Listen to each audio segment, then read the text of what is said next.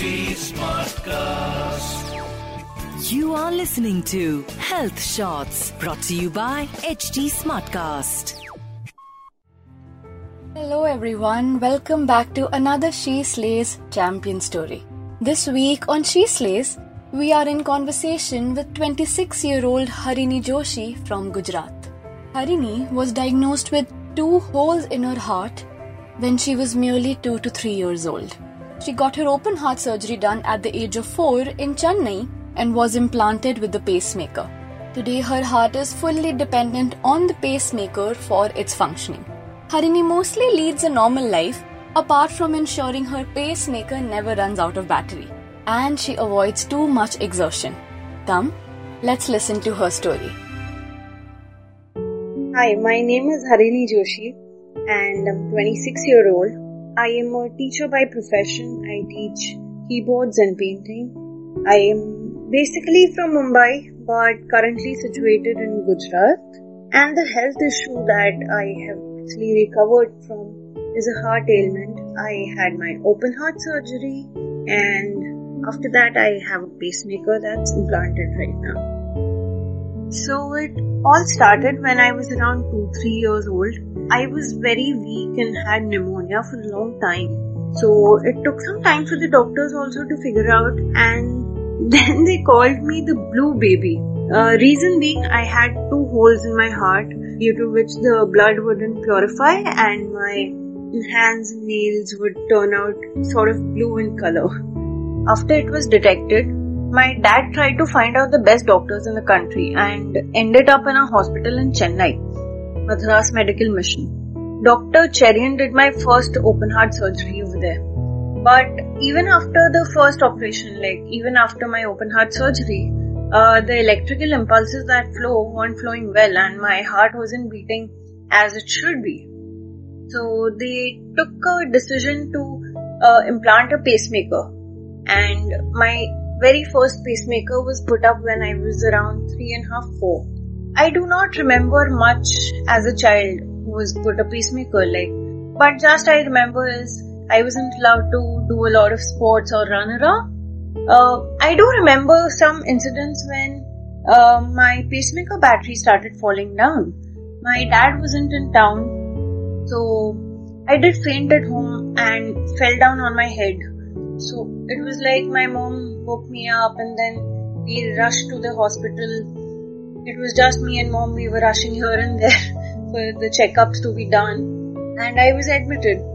And at that time I do remember the doctor who diagnosed me over there, who did my checkup, just told me that if you take her out of town right now, she'll not be alive anymore.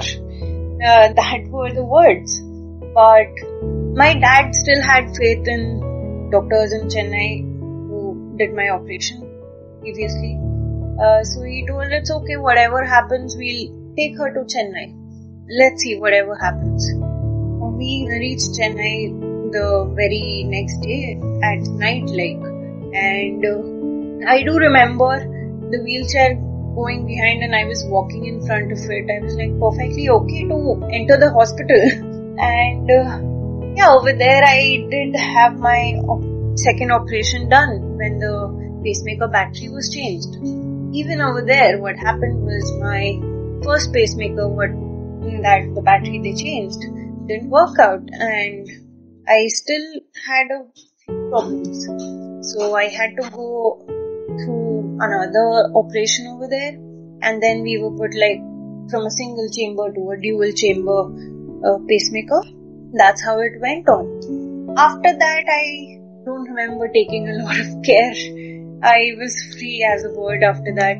I feel like sharing an incident what happened. Last operation that I had was around 2014 when I was quite young and I was in my college and everything. So quite understandable that okay, I have this issue, I need to get checkups done regularly and keep a track on my pacemaker.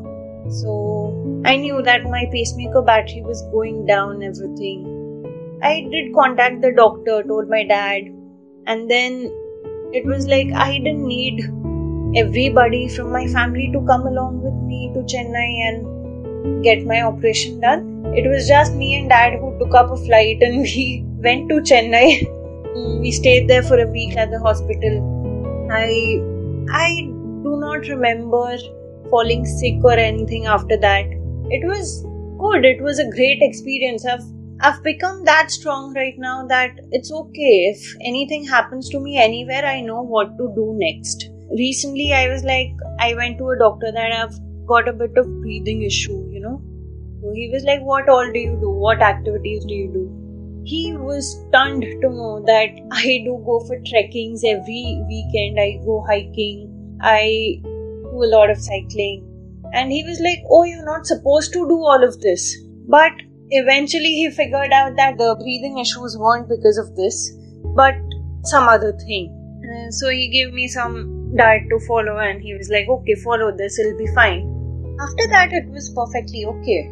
It was fine. I even went out playing a lot. I did a lot of sports, everything. It's all good since then. My parents, they stood strong by throughout the journey. I remember when I had my first operation, even my grandfather wasn't well and he passed away during that time only in a few months. But my parents, they stood very strong. They stood there by us like whatever came their way and fought with everything. So blessed to have them with us. And still, if I have any issues or anything, it's really easy for me to just tell them and go get it checked and everything. It's just as simple as that. They are very calm towards it.